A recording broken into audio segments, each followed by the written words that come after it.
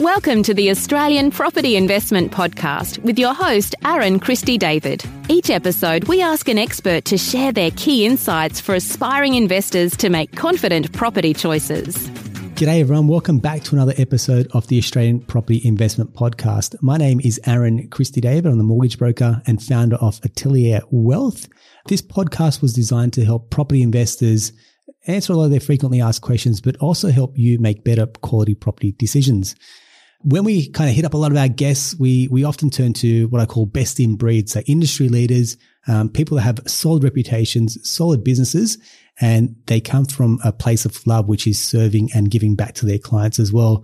Our guest today, I'd almost call him buyer's agent's royalty. I know he'll probably blush when I say that because he's quite modest. But our guest today, Simon Pressley, is the head of property market research at Propertyology. He probably needs no introduction because his reputation precedes him. But for those that don't know, Propertyology produce some incredible content. They've been around for a very long time. And Simon actually is a Hall of Famer as well. So Simon, welcome to the show. Thank you, Aaron, for those kind words and for inviting me on your great podcast. No, thank you very much, man. I just want to kind of start with you as a person. I know we had a chat about you and your family and where you are, but just want to kind of give us the 1 minute rundown into who is Simon Pressley as well. Who is Simon Pressley? I'm your everyday Aussie that is incredibly driven to help people and provide for my family. And investing is something that even before I entered the workforce, as in my late teens, was something that was important to me. I think I learnt inadvertently from my parents and aunties and uncles seeing the consequences of them not prioritising investing, how important that is. So chose a banking career, love numbers, bought my first house at the age of 21. Yeah. And ever since been a very active property investor. Wonderful.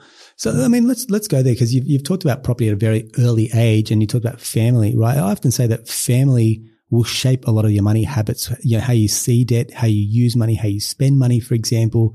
Families that may have had bad experiences with, you know, investing in property, then pass that on maybe to their children as well.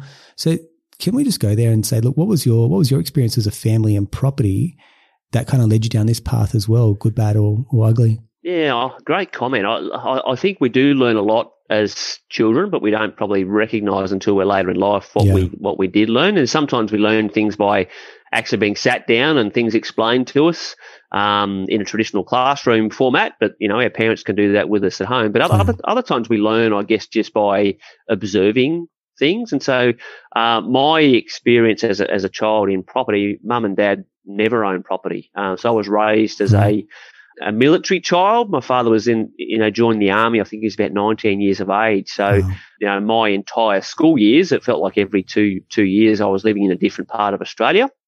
And my parents' accommodation was provided by the Australian government, the Defence Force. Yeah. So, buying a home was never important, mum and dad, because they were not in the one place very often. Yeah. But what that did for me was it gave me, looking back on my childhood years, it exposed me to an enormous part of Australia, capital cities and regional locations. Now, as a child, you don't take that stuff in, but as an adult, especially in my chosen profession as a national property market analyst, it keeps me very much open-minded to every part of Australia. Yeah, right.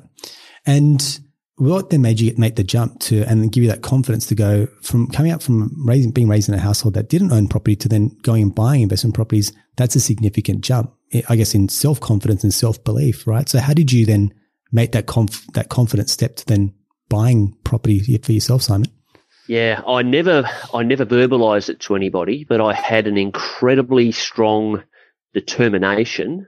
Probably my recollection was maybe at about the age of about 15 or 16, believe it or not. Yeah, right. That I was going to own a family home. And where that incredibly strong drive come from was realising that mum and dad, not only had they not achieved that themselves, I realised that they were probably never going to achieve that. Wow. And when I realised how sad that was, not that it was their fault, and mum and dad are incredibly hard-working people with great values that they passed on to me, but they were never taught financial literacy. Yeah. And because they never prioritised not only home ownership, but investing for their later years, their retirement years, I became aware of that in my adolescent years and thought, that's not right. That's not their fault. Yeah. But make sure that I don't repeat the same thing. And of, one, making sure that I didn't do that, but I helped others, to make some better financial decisions during their time in the workforce. Spot on. I think one thing you've just nailed there is a lot of, maybe baby boomers, even people today, they work incredibly hard for their money, but their money probably isn't working as hard as it could for them. And so that's why investing in property, we say to a lot of people, can be a very great way to secure your retirement or long-term wealth, family wealth, whatever you decide that it's going to take you down. It should be part of that, I guess, that wealth planning part. But a lot of people just don't know how to get it right, or they've had bad experiences or bad stories, isn't it? That's right, Aaron. And unfortunately, society has never taught financial literacy, even to this day. And I'm a father. I've got a teenage son. We don't teach even basic things like budgeting, let alone investing, let alone explaining how miserable life would be on an age pension. I think if people realise that stuff, suddenly they would prioritise better spending habits, and would make, I guess, investing a bit like a household bill. It would be something that they would just allocate every pay packet that they've got. They'd be setting that aside for the future. We can all do it, but very few of us do it because I guess we don't have enough understanding of it. Yeah, correct, mate. Love your ethos. Another one of, I guess, your big ethoses is, and it was a comment that I heard you say, which really stuck out to me, that, capital cities equals capital growth. And that's where a lot of investors typically go to. But you have a very different philosophy when it comes to, finding and looking at locations for investment properties. Can you just take us through, I guess we'll go down that rabbit hole and say, look, take us through, I guess, your philosophy and your beliefs around where investing in property, and maybe it's not as important as what people think it is. Yeah, look, property will always be a very emotive topic. Let's face it, we all live in a property, whether we own it or rent it, we live in a property. And it creates, for a lot of people, it creates a false sense of confidence, including plenty of people who might already be active property investors themselves. It's actually really, really complicated, property markets. I've argued since the coronavirus that other than developing a vaccine for the coronavirus, property markets are possibly the most complex thing on this planet. And it's full of misconceptions. And one of the biggest misconceptions is that capital cities are better. That the word capital within capital city has something to do with capital growth, not supported at all by evidence. Others think that capital city means safer because there's more people living in it. Again, not supported at all by evidence.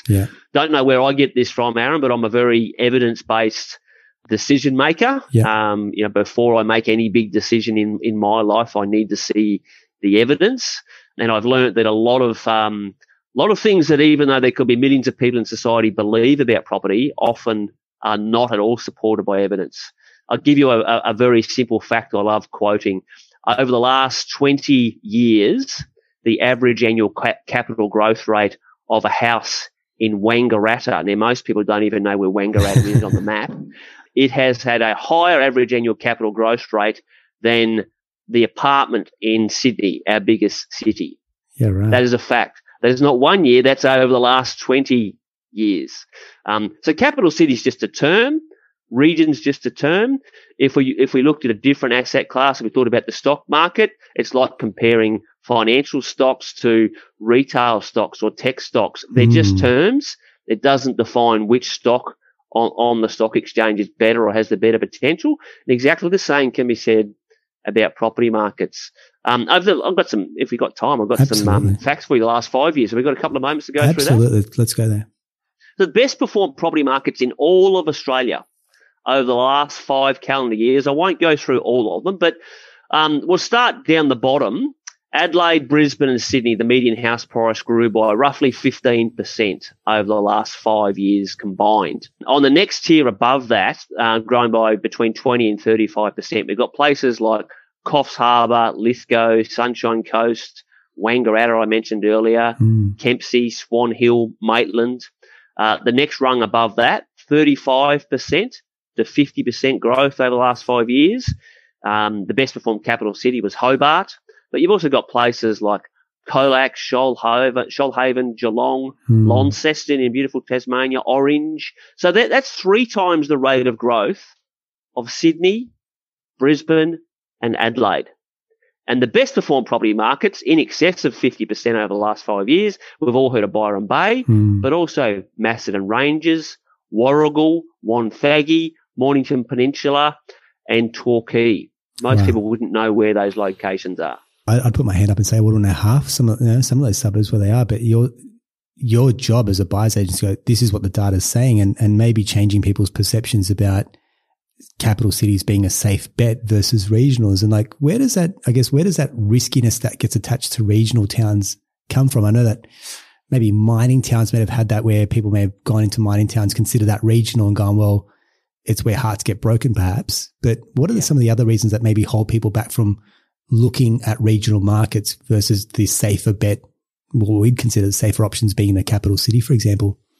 Possibly the most common question I ever get asked, Aaron. So it's a fantastic question. Look, there is a big difference. I describe it as the difference between a real risk and a perceived risk. A lot of the things that we associate with risk in property are perceived risk, which aren't supported by evidence. And part of my role, I guess, is to understand why people think a certain thing and then respond to that with evidence. And so perceptions can be changed with evidence, with knowledge. But I think the stereotypical stories of the one industry mining town that we've all heard, the media love the blood on the street story.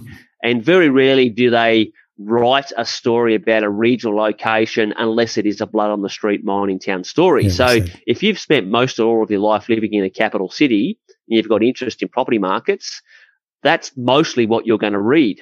So your perception over the journey through your life has been that regions are risky. But they're actually talking about a very small percentage of Australia's locations. So we've got obviously 8 capital cities, but in total we've got about 200 individual regional towns and cities. There's some really big regions amongst those, places like Newcastle, Wollongong, Geelong, Sunshine Coast, Gold Coast, Townsville, really, really big regional cities. There's a number of what I call medium-sized but mini capital cities. So what I mean by a mini capital city, that's a propertyology term. Yeah. It's got all the essential infrastructure and a diverse economy that a Sydney, Melbourne, Brisbane would have. It's just got it on a smaller scale. So they're places like Orange and Bendigo and Ballarat and Mackay and Cairns, Bunbury, Busselton. They're all over Australia. But what constitutes risk or has the biggest risk on a property market is when the local economy of the individual town or city lacks diversity. Okay. Now, we've got some capital cities that, in our opinion, lack sufficient diversity. Perth, for example, our 4th biggest city, a capital city. It would not have mattered what property you or I could have bought in Perth 10 years ago. Correct. It's worth less today. Spot on.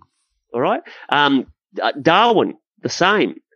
Canberra, our nation's capital, 33% of jobs in Canberra are employed by the government. It lacks diversity. But those locations I mentioned earlier, and there's about 40 or 50 of them in total throughout regional Australia, have incredible economic diversity. They've got, in most cases, more affordable housing than our capital city. So that's another correct measurement of risk. Yeah. And what they don't have in a lot of cases is a construction sector or a big segment of their workforce employed by the construction sector. Construction sector is what controls supply. Okay. So a few years back, Sydney and Melbourne had a significant property market downturn that was caused by an overstimulated construction sector. So there's a few components there that as a property investor, we need to understand the difference between real risk and perceived risk. Yeah, absolutely. And I think, when you reference people that live in, say, capital cities that are conditioned to go, this is where you need to be, it's almost because we're told that you need to invest in blue chip locations.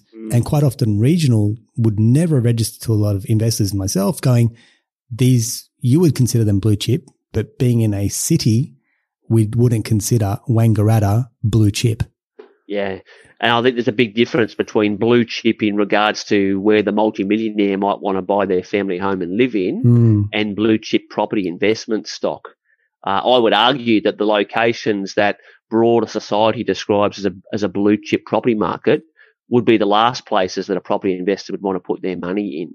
Yeah, right. I'm going to name a phrase here we've all heard of. Never place all your eggs in the one basket. So in that case, basic common sense, isn't it? Right? Oh, a share investor is not going to put $200,000 of their hard-earned money on Commonwealth Bank because something could happen to Commonwealth Bank and all of the value of their investments goes down the gurgler for a sustained period of time. A business is not going to have a high percentage of their annual revenue coming from that one customer.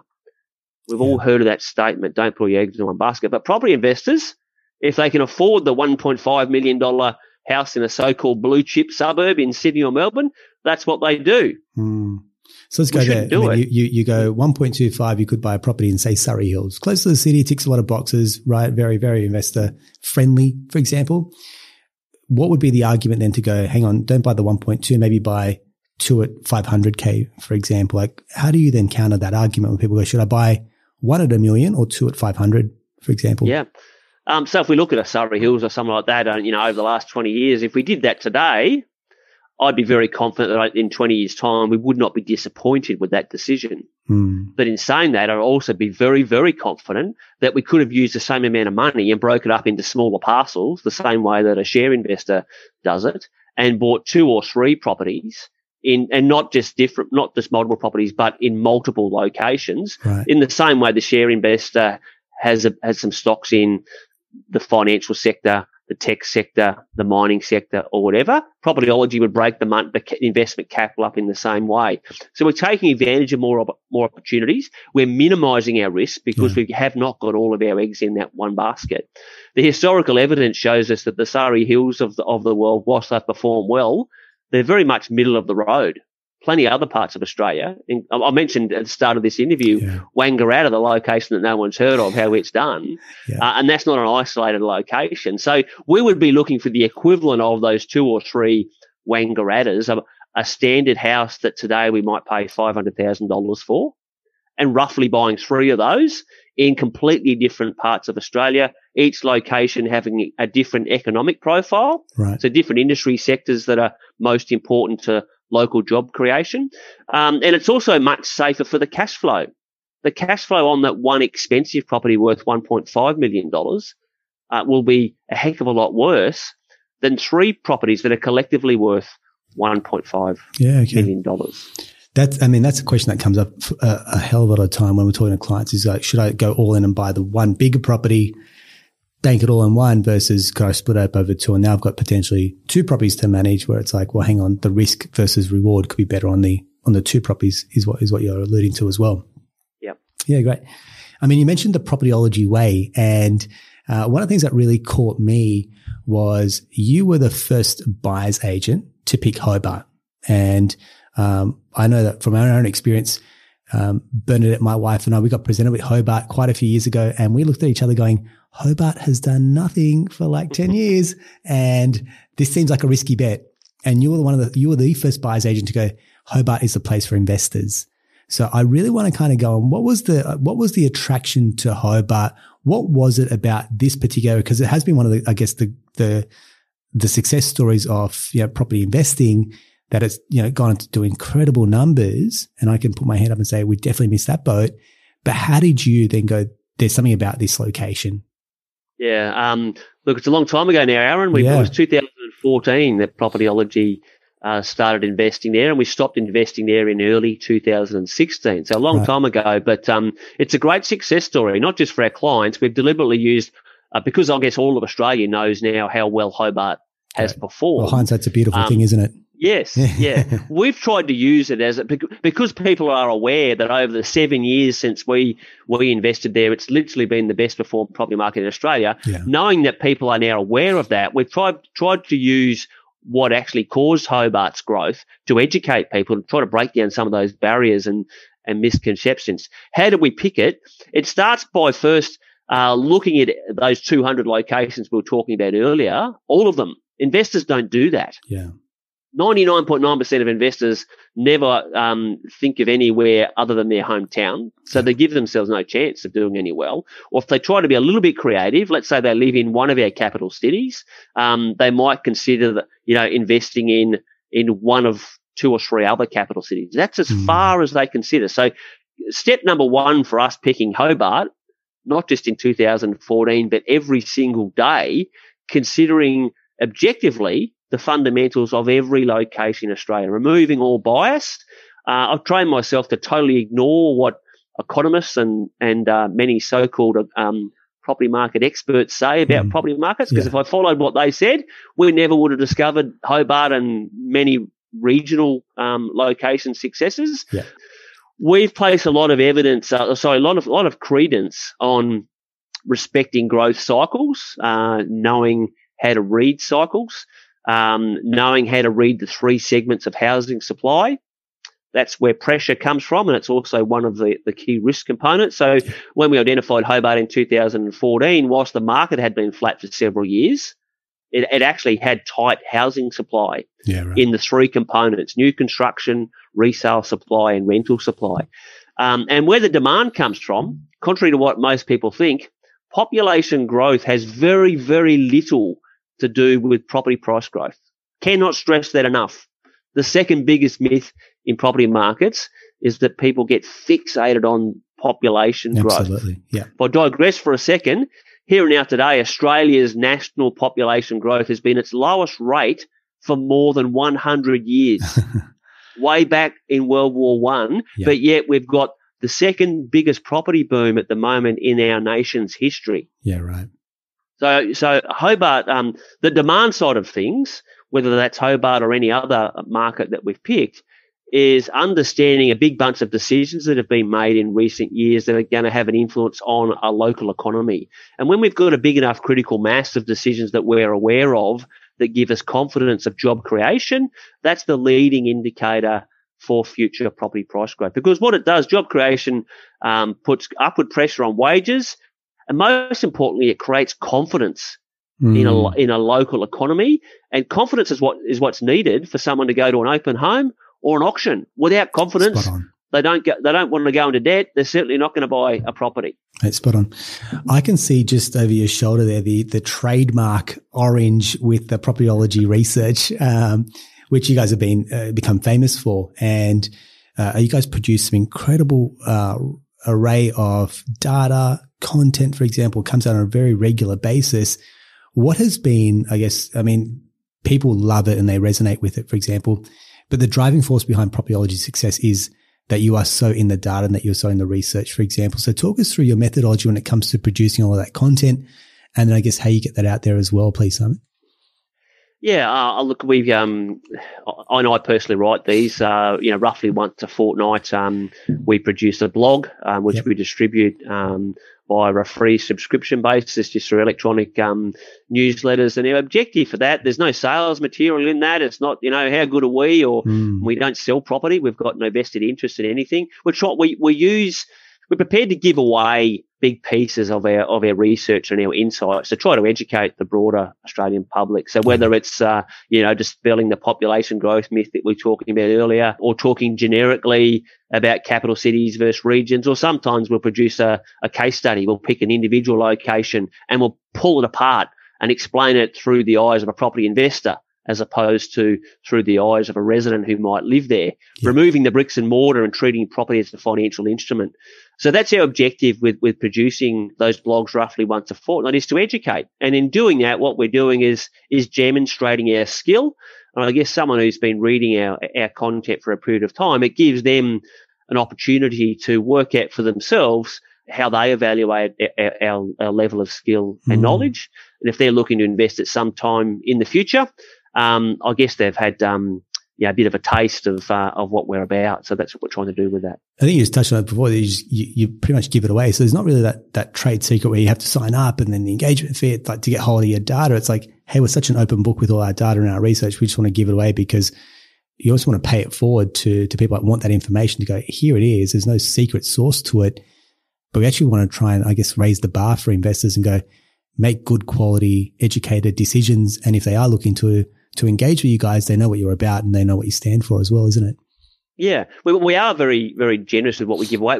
All of the trade secrets will never be given out there. We're never going to say, here's an ex-Hobart guys, jump in here. Yeah. Those who pay propertyology, engage propertyology and pay us a fee for service, they definitely get that. But the broader public, the free, it's like chefs, mate. They don't give away all their secret really recipes, good quality information. Yeah.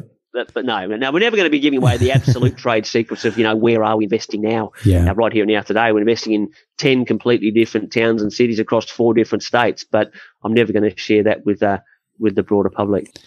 On a personal note, Simon, I guess you live and breathe this yourself. What has been some of, I guess, the upsides, and what's been some of the, I guess, the lessons you've learned when you've gone through your own journey, when you've been buying and building your property portfolio? Yeah, look, no one's perfect. And as I mentioned earlier, Aaron, I'd argue there's nothing more complicated on this planet than understanding property markets, and especially we've got so many of them. And, some of the best learnings I've got has not been by intentionally, going through my daily motions of researching property markets every day. It's actually been through personal experiences. So we've got, I guess, formal studies we've done. We've got our daily research activities that we do, but we've also got our personal experiences. Yeah.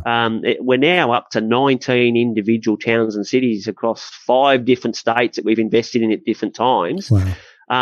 We've spoken about Hobart, that's still doing exceptionally well now, but there's also a long time ago now, but we also had a couple of locations that did not perform well a couple of years after we stopped buying there. Yeah. And I probably learned more from those experiences than any other studies. There's nothing more powerful than going through personal pain. I personally invest in the same locations that our clients invest in. When you have financial pain, it's a bit like if you ever banged your thumb with a hammer. It bloody hurts, doesn't it? But if you don't learn what caused that pain, you only got yourself to blame. So if you've invested in property and then years later it's not performing the way you want, my advice to anybody who's experienced that is to reflect on your original decision. And that's what we did. So when Sydney and Melbourne had its oversupply downturn a few years back, we saw that boom. We saw that downturn coming and publicised our forecast for that even during Sydney, Melbourne's boom. But how do we know that was coming? Because years before that, we had been through a completely different market that went through a downturn caused by oversupply. Yeah, right. There's no way of us knowing that at the time of investing there that was on the horizon. But when we actually went through it, we took the time to understand what caused this performance that we don't like, and is there a way that going forward we could anticipate that occurring again. Yeah, another location had a downturn caused by a weak local economy. At the time of investing there, the local economy was fine, but years later it became weak. So it's those personal experiences and that personal pain, there's no greater teacher if you reflect to learn from that. And that's an effective way for distilling some of those myths. Absolutely, mate. Thank you so much. Look, you've been super generous with your time, been super generous with your insights as well. As we wrap up, I just want to just ask you when you're dealing with investors and I ask this of everyone that we bring on the show, that maybe get stuck or they're stuck in that analysis paralysis zone, or they don't know what step to take next. What's your parting bit of advice for them that would help maybe give that confidence or that reassurance to say, this could be a rewarding journey for you? Maybe when I get around to writing a book on that great question. So a few general tips. Your hometown is where you prefer to live. And that's a very personal and subjective, albeit very important decision. But if you're about to invest, I would encourage everybody completely disregard your hometown, especially if you own your principal place of residence there. If you're about to invest in your hometown, you're putting all your eggs in the one basket. So you don't owe it to me or anybody else. You owe it to yourself to consider 100% of your investment options. That's 8 capital cities and 200 regional locations. If you don't consider all of those, you're not giving yourself a very good chance of realising your full potential. Second general tip I'd give is to be aware of the confirmation bias. Spot on. We've all got one. For those who aren't familiar with that term, what that is having an emotional attachment to something that you want to see happening. The common example is the family home. We want to invest. We'd love our family home to be the next boom town. So we kid ourselves with thinking we're researching, but all we're doing is reading what's probably a whole bunch of crap on the internet and looking for information that's talking positively about our own market. Yeah. So we can justify why we really, why we're making a decision that we're really going to make anyway, because that's what the heart wants us to do. So be mindful of that. Pay a lot less attention to the aesthetics of a property than the actual town or city itself. The most important decision to get right is the town or city that you choose to invest in. that will do about 80% of your investment lifting as opposed to the specific property asset that you buy. 3 general tips. No, mate, I love it. And I can hear people, I can feel clients squirm when I say, don't look in your hometown, because it's like, it's the safety net. It's like, hang on, but it has been performing, and it's hard to argue because it has been performing, but then also it could actually be higher performing if you looked maybe outside your hometown as well, isn't it? And especially now, because Correct. Today we are at the first time since 2003 in this country, Aaron, that literally every location in Australia, all of those 200 locations in Australia, property prices are growing. Correct. That has not happened since 2003. So no matter where you live in Australia, if you're contemplating investing today, you've got this extra bit of false sense of security right before your very eyes that's saying, my hometown is performing well. Of course, this is a great decision to buy here. You need to understand the fundamentals, because there could be something around the corner in your hometown that you're not aware of unless your profession is studying property markets nationally all day, every day. You probably won't be aware of what might be around the corner in the next couple of years. Yeah, spot on. Mate, you went on the record kind of when Corona hit that, property prices would grow in value. And so that's come to fruition. Your feel on when the market's headed at the moment, what are your thoughts? Yes, we're on the record saying that, and copped an awful lot of criticism. Absolutely. I must say as well, Aaron, because I think I was probably only 1 out of 26. Well, every other bank economist was saying otherwise, and you're saying the exact opposite. Yeah. Where's it heading? It really depends which part of Australia we're talking about. I think there'll be some locations that maybe as early as the end of this calendar year will see their market more normalise. I'm not a betting man, but if I was to have a bit of a guess as to which markets they might be, I think Melbourne will be the first that will slow down, and we actually have some concerns for Melbourne's market. Not a crash, but every possibility of some price declines in Melbourne over the next couple of years. Right. I think Sydney might normalise at some stage over the next 12 months. Yeah. But I think that we're going to see many other parts of Australia that could continue to see the rates of growth that we've seen over the last 12 months for several years. There are parts of Australia right now that are growing at least 20% per annum pace. Phenomenal stuff. Now, what will why each market is performing differently, different volumes of housing supply, local economic conditions are different. There's confidence everywhere at the moment because there's so much stimulus in Australian property markets, but the stimulus stuff is what I call a sugar fix. Sugar is not a reliable or a sustainable energy source. So we need to be mindful of that and focus on the sustainable energy stuff, which is the local economic factors. But there could be some markets in Australia that, believe it or not, Aaron, might grow by as much as 100% in 5 or 6 years.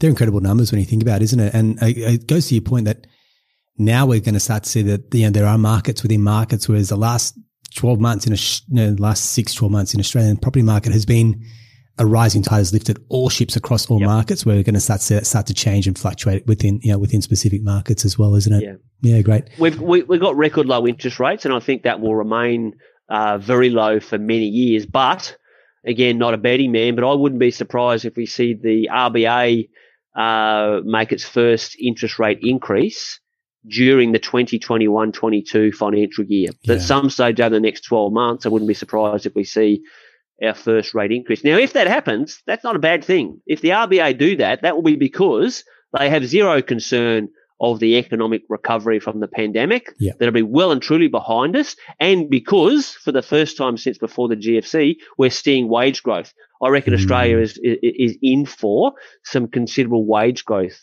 So if those two things happen, the RBA historically, that's when they increase interest rates. Yeah, the wage growth I call COVID clarity. For a lot of businesses, they've come out of this going, hey, look, we're actually coming out of this better, bigger, stronger, for example. I mean, you've mentioned that your team's working from home and things are great. A lot of businesses, property specific, for example, they're coming out of this going, hey, mate, we're actually doing far better than what we thought we would have. And that clarity is there in their businesses and the confidence is there to go with it as well.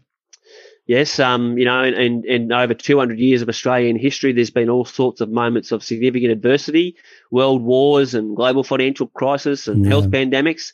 Out of every single adversity is a significant economic rebound. I guess adversity is a bit like a slap in the face to human beings. It gives us a big shake up and we dust ourselves off, and then we've got that competitive spirit And sometimes it's a slap in the face that we need to wake up that competitive spirit. And that's where we're in now. Hey, Simon, thank you. You've been so generous with your time, with your insights as well. I want to say thank you very much on behalf of our listeners, on behalf of our clients for sharing your tips and your insights with us, mate. I really appreciate it. Thank you very much, Simon. My pleasure. Beautiful. That wraps up another episode of the Australian Property Investment Podcast. If you found it helpful, please leave us a review. Please hit us up with your comments as well. Simon's details will be in the comments below. So if you want to check out Simon and his team at Propertyology, find out what they're about, subscribe to the newsletter, feel free to as well. The details will be in the comments below. Simon, thank you very much. And until next time, it's Aaron Christy David signing off. Thanks.